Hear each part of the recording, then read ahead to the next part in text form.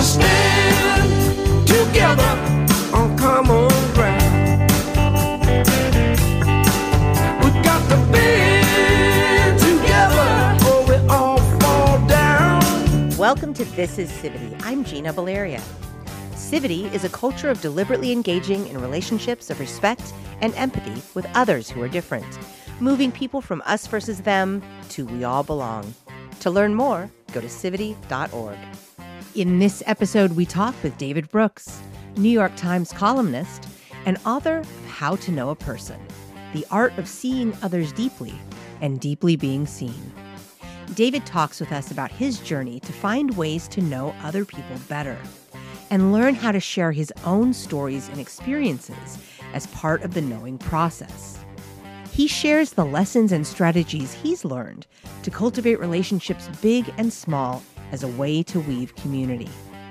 Definitely want to talk with you and have a conversation about your book and about the reasons behind it. But I'm hoping, because this is Civity, that we could take the first couple of minutes of our conversation to do a Civity interaction, because I think it dovetails nicely with your book and the goals you have, which I understand are to have people connect better and see each other better. I'm wondering if we could answer the question, both of us, what is something you do almost every day? I write every day. That's awesome. I've written every day since I was about 7 years old. So I love that. I do that every day. I love that. I laugh every day now because my husband is so funny. So I get to laugh every day, which is really cool. I wish I wrote every day. I write many days, but not every day. I cry every day. A couple more questions I want to ask you, and we can both answer this question, is why do you do what you do? I don't really have a choice. If I haven't written in a day, I feel out of sorts and awful. So I guess that's the narrow reason. There's a great George Orwell essay called Why I Write. And he says, I write first because I want people to think I'm clever. 2, I enjoy playing around with language. Yeah. And 3, I hope to make some difference in the world. And so those are pretty good reasons. Is that also why you've chosen journalism, and also why you've chosen now to look at weaving and bridging and all of that? Does that make a difference in the world part of that as well? A little. I stumbled into journalism. I read a book called Paddington the Bear when I was 7 and decided I wanted to become a writer. And so I've been writing ever since. And I thought I would be a playwright, then I thought I'd be a novelist. Then I got out of college and was an unemployed bartender, submitting freelance articles to magazines and getting rejected. And so somebody offered me a job as a police reporter in Chicago. So I covered crime and murder and rape and terrible things. But I came home every day with a story, and it was exciting. So I slipped into journalism through the back door. And then why that shift from journalism? I mean, I know you're still a columnist and a journalist, but why that shift into encompassing this idea of engaging across differences or engaging with people? Yeah, I came to the conclusion sometime around 2017 that a lot of the problems I was writing about as a political columnist had an underlying cause, which was social fragmentation, social breakdown, depression, misery, loneliness, isolation. I started writing about that a ton. And then I thought maybe I should do something extra. So I started an organization called Weave, the Social Fabric Project at the Aspen Institute. And we were just celebrating the sort of people Civity celebrates, which is the people who are just really good at building connections and restoring community and building social capital and just all around good human beings. So I met Malka and Pama about 5 years ago through that work and got to know Civity's work. And we're part of a dispersed army of people trying to do the right thing. I also did journalism, but broadcast. I was a radio, TV, digital. And for me, it was always about making what you said, making a difference. It was always about this mission of like informing people. And then I've transitioned into education. I teach now at Sonoma State. And it's kind of the same mission for me. It's like, well, to connect the students with, helping them make a difference. So for me, it's always that mission. And that's why I work with Civity too, is this idea of trying to solve problems, fix things, help people be informed and connected so that they can make a difference. It's funny. I teach college level too, and I still call my students kids. Yes. And I hope I call them that to their face, and they don't seem to mind. Right. Somebody once told me they have parents, but they need more parents. So I'm happy to play some surrogate parent role. I totally feel that way as well. The idea of your journey as a journalist and also this relational bridging, like we haven't been on the same journey, but I've also moved from that space into the bridging space. So I'm curious, you noticed in your writing and you observed that, this is going on with people and I probably should do something about this. But I'm wondering, is there anything that happened with an interaction with you? Like, was there a moment where you were engaging with people or where you had some sort of experiential situation where it hit you, or was it more of a gradual thing? Yeah, I guess it was more of a gradual thing. But there are certain moments when you feel sort of the social breakdown more viscerally. Yeah. And some of them are, I totally miss the Trump phenomenon. So in 2017, I went out trying to rediscover. I was teaching at Yale. I was living in DC. My social life was in New York. So like, how could I be out of touch with America? I was Right. spending half my life on the Acela, and so I then went out and just started interviewing people like crazy, and I still do it. I try to get to about 35 states a year, probably Wow. 2 states a week on average. Wow. So I do a lot of traveling, and you just have conversations. Some of them are very simple, but one thing I noticed that when I started my job as a journalist, when I'd go to the Midwest, about once a day, somebody would say to me, "You people think we're just flyover country." And then by 2017, I was hearing that probably 8 times a day, and so a great sense of people feeling ignored. And then it just became harder with all my baggage. I come walking into the room with the New York Times, the Atlantic, PBS. Um, you know, I come with a lot of elite baggage, and then I went to work at the Aspen Institute, so like it was even more so. And I just felt the waves of rippling hostility toward the elite institutions, Wow.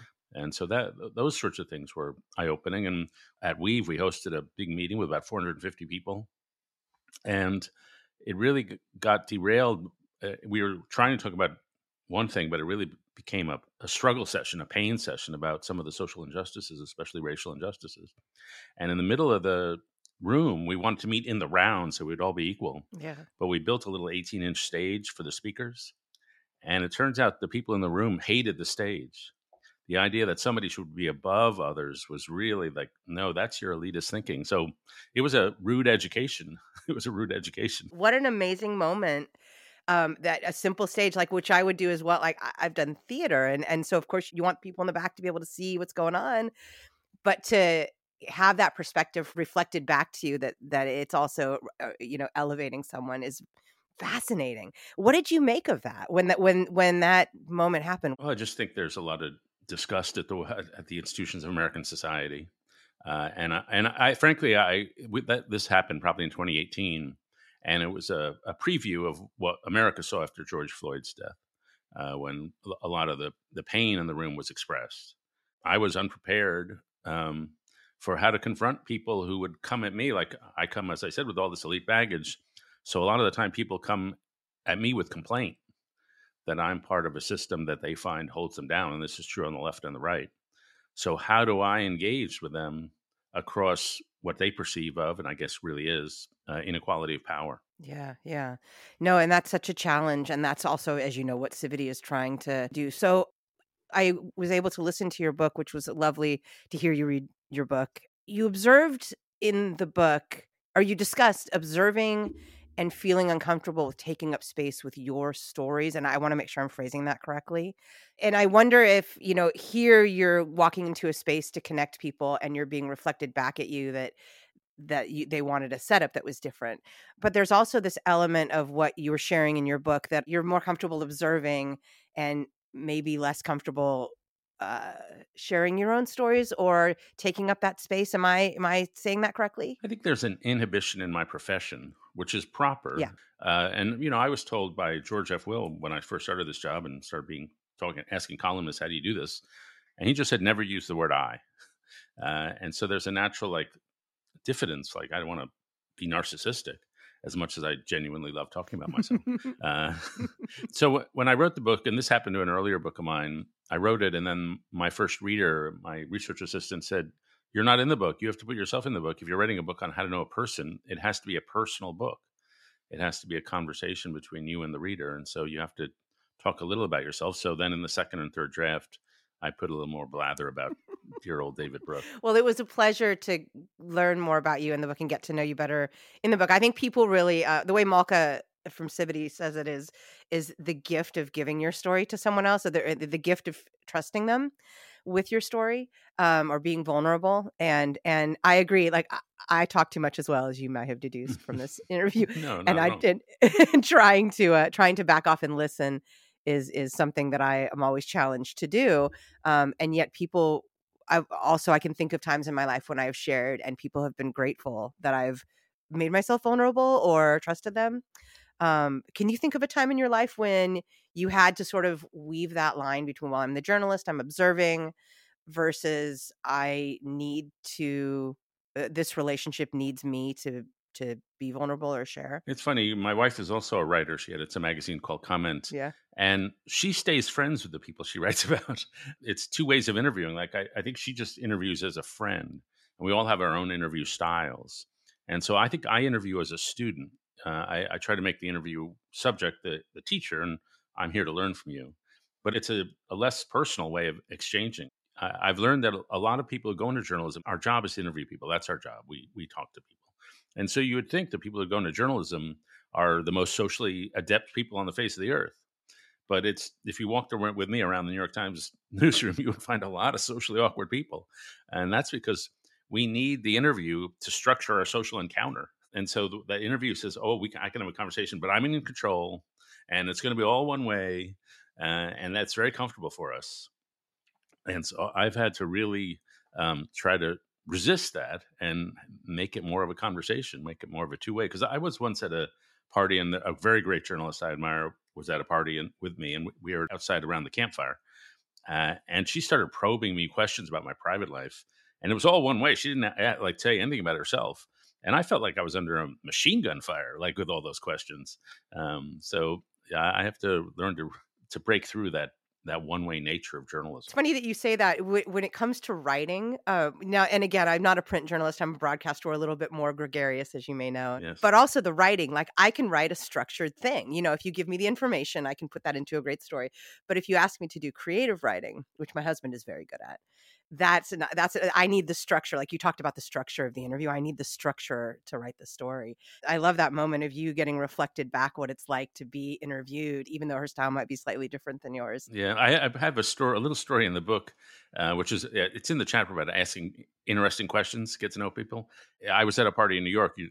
People are going to think all I do is go to parties. Then I was at a party in New York, and there was a writer I met. It was a novelist from Princeton. And he says to me, "Do you ever drink when you're writing?" And I say, "No, I can't drink when I'm writing. I need to be able to focus." He says, "Do you ever drink after you're writing?" I say, "Yeah, I'll have a glass of wine." And he says, "Why?" And he said, "Well, because writing for me is such a controlled experience. I need some wine to just relax." And he said, as a novelist, that writing for him was such an emotional, out there experience. He needs a glass of wine to tighten back up.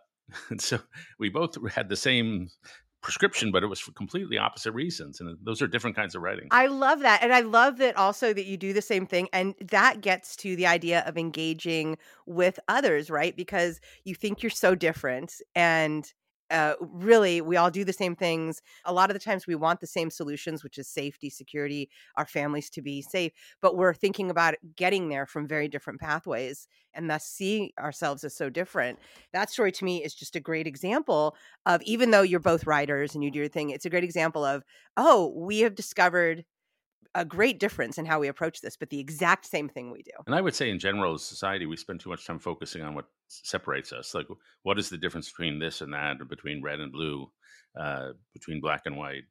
And we emphasize those differences because they're important, but common humanity is kind of vital to our species. Exactly. And you bring up that point a lot in your book as well. Like all of the studies that you referenced about the decrease in our social fabric or our social interactions and the increase in depression, and the idea that, we know that we are evolutionarily social beings and that we have moved in recent years into this space where we are separating ourselves. And that only breeds this idea that, oh, you must be so different.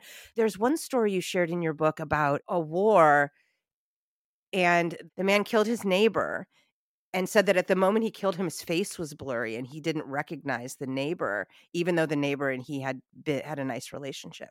That fascinated me. Not seeing the face of another neighbor is the ultimate act of dehumanization. And the book was a little inspired by Ralph Ellison's novel Invisible Man. In the first page of that novel, he says, when people look at me, they see everything but me. They see their stereotypes. He's a black guy. They see their stereotypes of me. They see the surroundings of me, but they don't see me. And he says, I want to lash out just to show I'm part of the human game. And I try with fists and it doesn't work out. And so it's a very great description of what dehumanization feels like. And the book you reference was written by a French journalist who went to Rwanda after the genocide and interviewed people there. And one of the guys he interviewed had murdered his neighbor of 25 years. And he said, as you said, when that moment when I swung the machete at him, his face didn't look the same. It was blurry. It was not the guy I had lived with next that years. We can easily slip into the spot where we don't see another human face. My husband, for the sake of what you're sharing, he's black, and we talk about these social interactions and how people see him. When we're walking together, he'll say things like, you give me a pass because I'm standing with you. I get a pass. I'm just learning sort of in this very intimate way how differently he is seen, and that's an additional burden to consider when you are engaging with someone. I've learned through conversation with friends, like I can pretty much show up into any room as myself.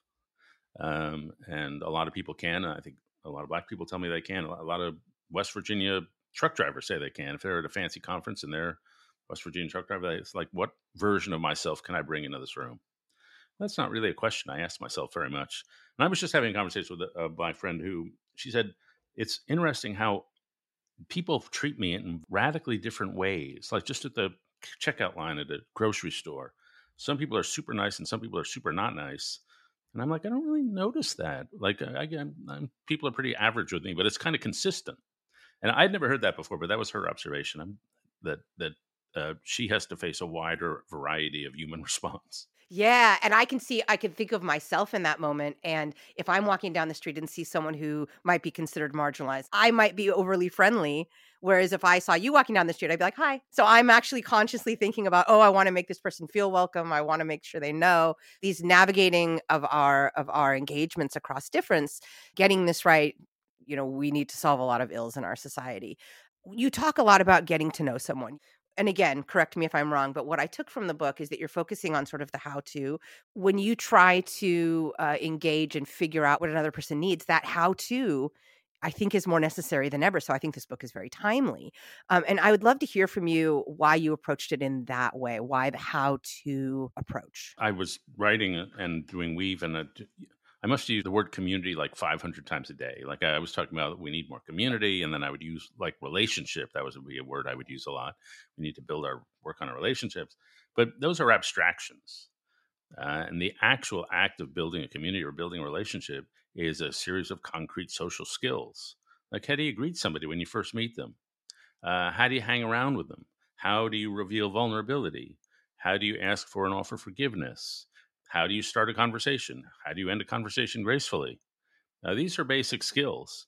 And it occurred to me that I didn't particularly know these skills. How do you sit with someone who's grieving? How do you sit with someone who's depressed? And a lot of people probably didn't know these skills.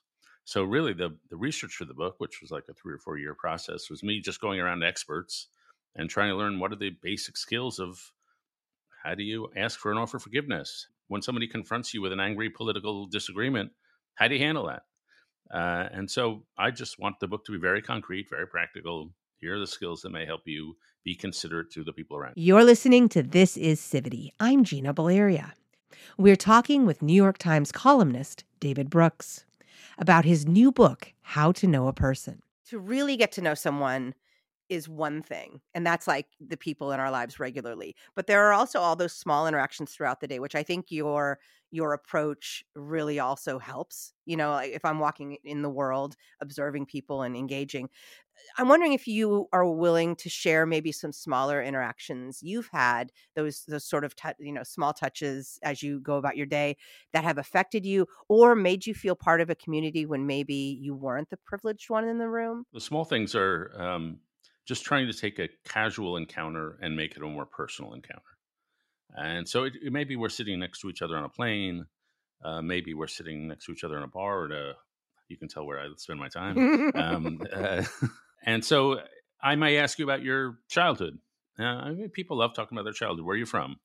And it may only be a 15-minute conversation, but I'll probably learn something about you. And maybe you'll learn something about me, and it'll be just a more personal encounter. And I've become a big fan of the power of small moments. It really affects me if I'm checking out at the CVS and the cashier is friendly to me or not friendly. It really affects my mood. And it's just this little thing, but it's hard to shake off somebody who's not friendly. Totally, yes. So I've come to believe in the power of small moments and then turning each moment into a slightly better version of itself. So we may be just hanging around. I was hanging around with a friend of mine and a group of people, and he's a theologian. And I asked him, what's your favorite unimportant thing about yourself? And he says, I'm a big academic, but I love trashy reality TV. And so I said, I love early Taylor Swift more than I love later Taylor Swift. And so we had this conversation, and it was not truly earth shaking, but it was a little better conversation we'd had if we just talked about the weather. Right. And doesn't that make you smile later? Like, oh, I know this cute thing about this or this, and then you have this bond, this strange bond about, oh, I heard Taylor Swift's song on the radio or whatever. It may come up later. And that connects you even more, those tiny little moments. You also talk in the book, you share a couple of stories about the moments in which you learned by getting it wrong or by doing something you felt was right, but then being reflected back to you that maybe someone wanted something different. I'm curious if you could share how it felt for you when you really connected with someone across a difference, like there's a difference, a power differential or something, and it worked, and how that felt for you. Some of the things I'm thinking about are first, and this took 24 years. I do a TV show called The News Hour on PBS, and I did it for 24 years or so with Mark Shields. And Mark was left, and I was right. And Mark was a generation older than I am. Mark's Boston Irish Catholic. I'm a New York Jew, and so there are significant differences. And yet, I think over the time we came to have a similar spirit. And so we fought about big things on TV, but we were never mad at each other in person. And so I think that was just born out of some sort of mutual respect and Mark's really golden nature. And so that's a time across an ideological difference. I'm sticking to the News Hour. Another friend, and again, also sadly passed, was Gwen Ifill, who was the host. And the day she died, I went back to all the emails she sent me. And I realized how often she was angry at me because she thought I hadn't shown up on the show properly. It was nothing personal. It was just like, no, you can't take a day off. You need to show up. It's these sort of like what your boss tells you. And we had a friendship off the air as well. I guess it was a cross difference, some racial difference, but mostly it's because that she was a tough boss. But a tough boss, but also a person with a glowing heart.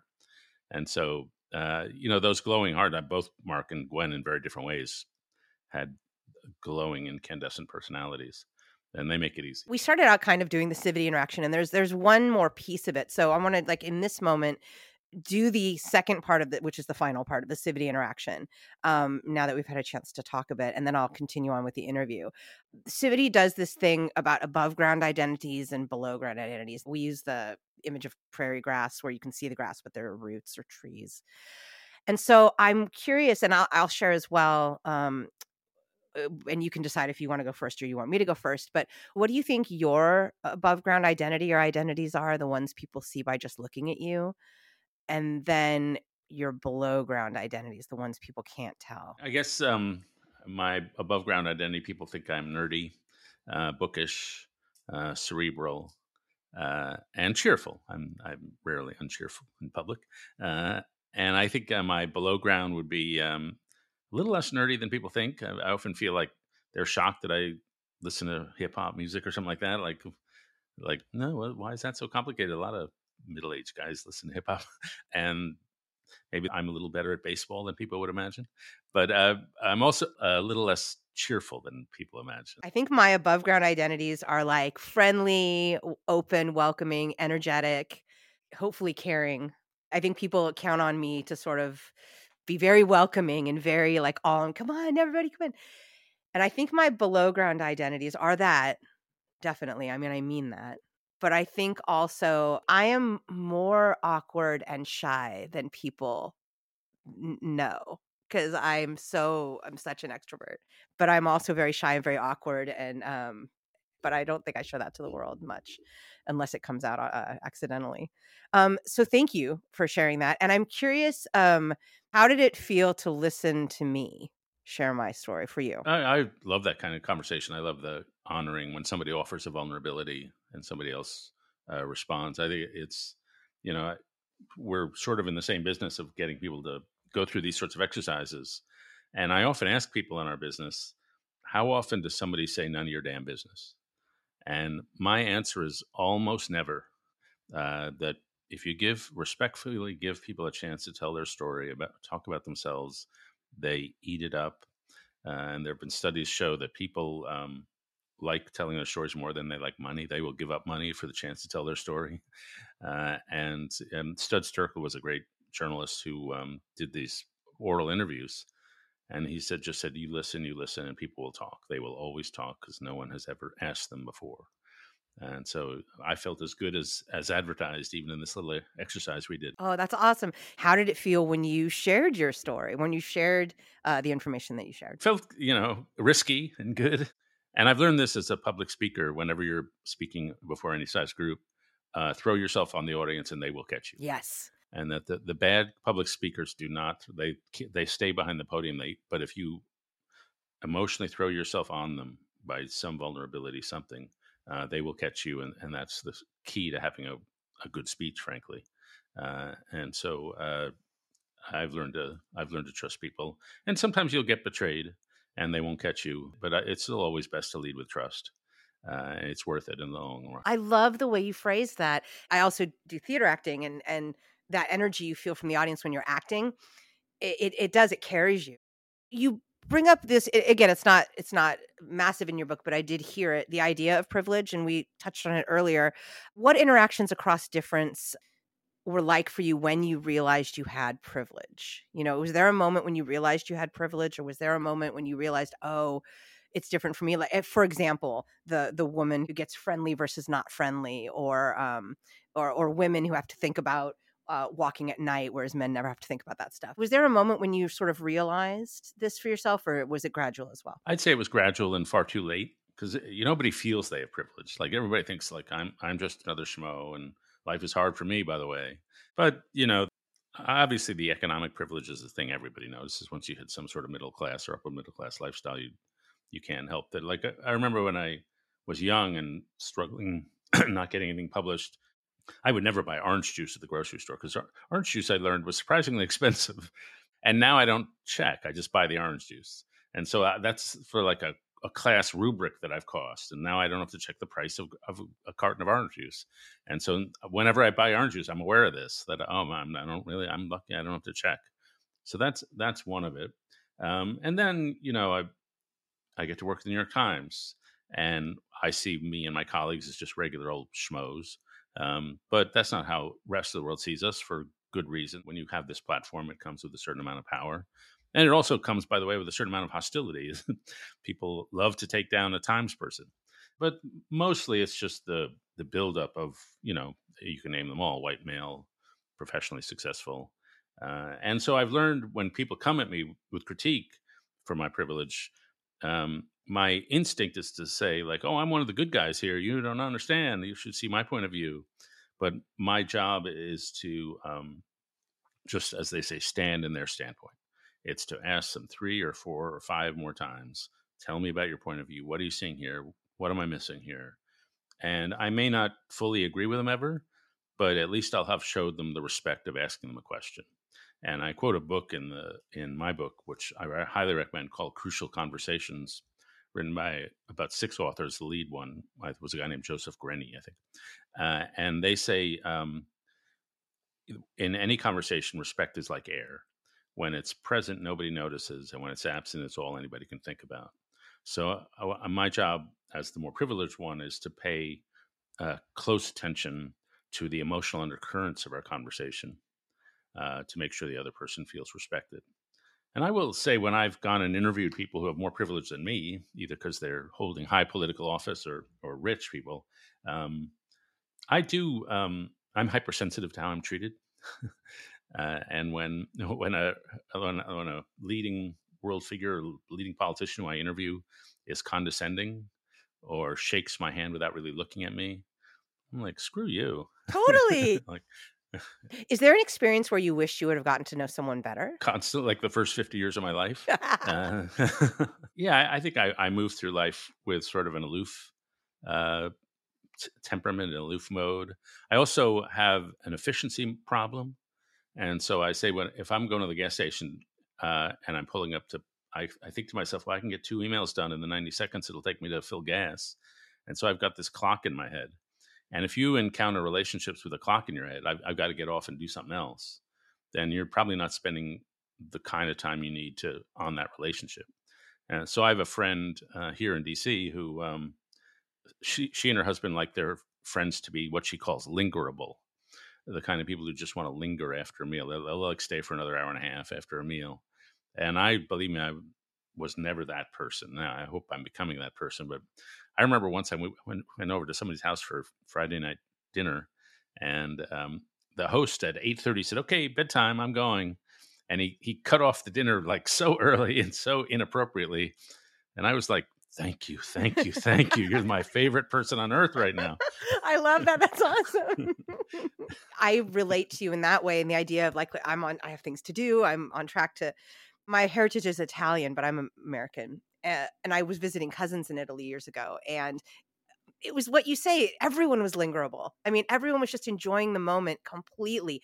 And I thought, God, I wish I could do this. I want this. I want to be able to enjoy every moment completely the way they do. That was a good lesson. Maybe the greatest meal I ever had was in Italy, in Tuscany, and we were at a restaurant. It was Saturday afternoon, and we didn't get the meal until 2 hours in. Like they brought the wine right away, but Yes. we were there for like 4.5 hours, and we're looking around at all the families, and like nobody is left. Like, this is going to be a half day adventure. This lunch. Right, exactly.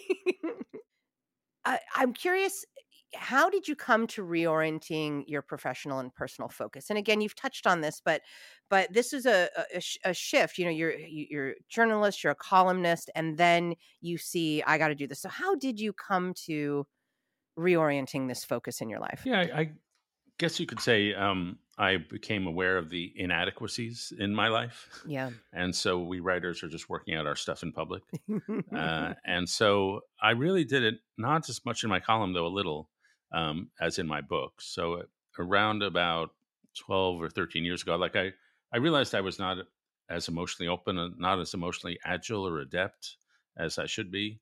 So I did what any nerd would do. I wrote a book about emotions, which was called The Social Animal. And then I wrote a book about moral formation because I wanted to learn about how to become a better person. And then I wrote a book about how to suffer through hard times. And then I wrote this book about how to know a person. And so each piece has been a part of a journey. And I wasn't aware that I was setting out on a journey when I started. I just was pursuing what seemed interesting to me at the time. But people kept coming up to me, especially after my last book, The Second Mountain, and saying, "Oh, I'm really interested in the journey you're on." I'm like, "What journey am I on? I'm just writing books." But when you look back on it, there's a phrase from some philosopher: "The owl of Minerva flies at dusk," which means we only get wisdom backwards. And so when you look back, I have been on this journey to be a fuller human being, and I work it out in public. And one of my favorite saying about writers is, "We're beggars who tell other beggars where we found bread."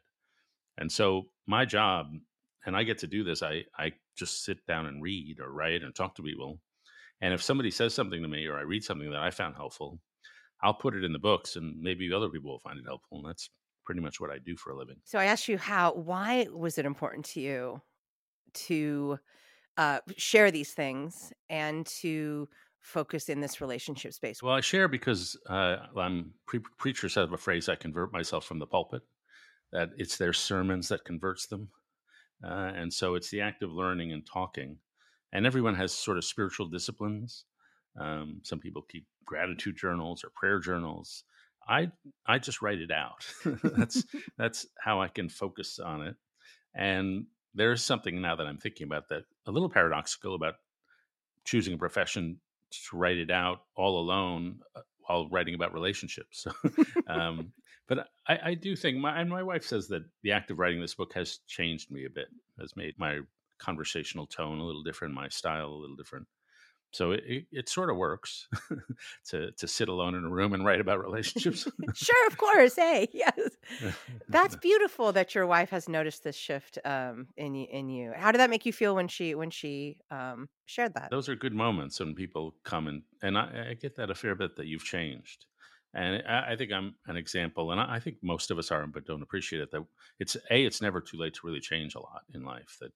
And I tell this story in the book about a guy named Andrew Newman who went to Harvard in the 40s and was studied by these researchers all his life, along with a whole cohort of other people. And at the end of his life, they sent him the transcripts of the interviews that he gave when he was a college student. And he sent them back and he said, "You sent me the wrong transcripts. This is not me. None of this, I didn't believe any of this. None of these things happened to me." And they said, "No, that was who you were, but you've rewritten your past." And so I think we all do that. We imagine that we were more similar to who we are now than we really were back in the day. But people really do change. One lesson I can take from it, you may not have intended it, is to give people permission. It's okay to change. It's okay to evolve throughout your life, to shift, to follow new pathways. I think that's a gift as well, that you could offer in this book. Yeah. I would say one of the things that struck me in my last book, most of my books, my readers reflect the readership of who buys books. And that's sort of 60-40 women to men. But in my last book called The Second Mountain, I would look down the signature lines, book signing lines, and there'd be 8 guys and then a woman and then 9 guys and then a woman. And it turned out in that book, I talked about some of my personal suffering in the midst of, career blessedness. It turned out a lot of guys needed permission to reveal that vulnerability, and especially professionally successful guys. And I realized I could open another profession as a CEO whisperer, and sort of like, because CEOs would come to me and say, "Can we have a phone relationship? I have nobody to talk to." And so sometimes we can give the people around us permission by modeling a certain behavior, by spilling your guts. Yeah, there you go. You discussed the role of curiosity. So I'm curious, in all of this, how important is the role of curiosity in what you're talking about, or what we're talking about here today? Yeah, I think the number one reason we have bad relationships is people are egotistical and they're not curious about the other. They want to talk about themselves. I've come to conclude that only about 30 or 40% of humans are question askers. You meet with them and you get to know them, and they're perfectly nice people and they say interesting things, but they just don't ask you about you. And they're just not that curious. And I'll leave a party and I think, that whole time nobody asked me a question. And I learned this since the book was out, that if you really want to persuade somebody, the formula is about 80% listening and 20% talking. That listening is more persuasive than talking a lot of the time. And so I just think getting that curiosity about people, and you never know what people are going to say. Once you start talking to people, people have hidden depths about themselves that I found it just super fun. Thank you to my guest, David Brooks, New York Times columnist and author of How to Know a Person, The Art of Seeing Others Deeply and Deeply Being Seen. Civity is a culture of deliberately engaging in relationships of respect and empathy with others who are different, moving people from us versus them to we all belong. To learn more, go to civity.org.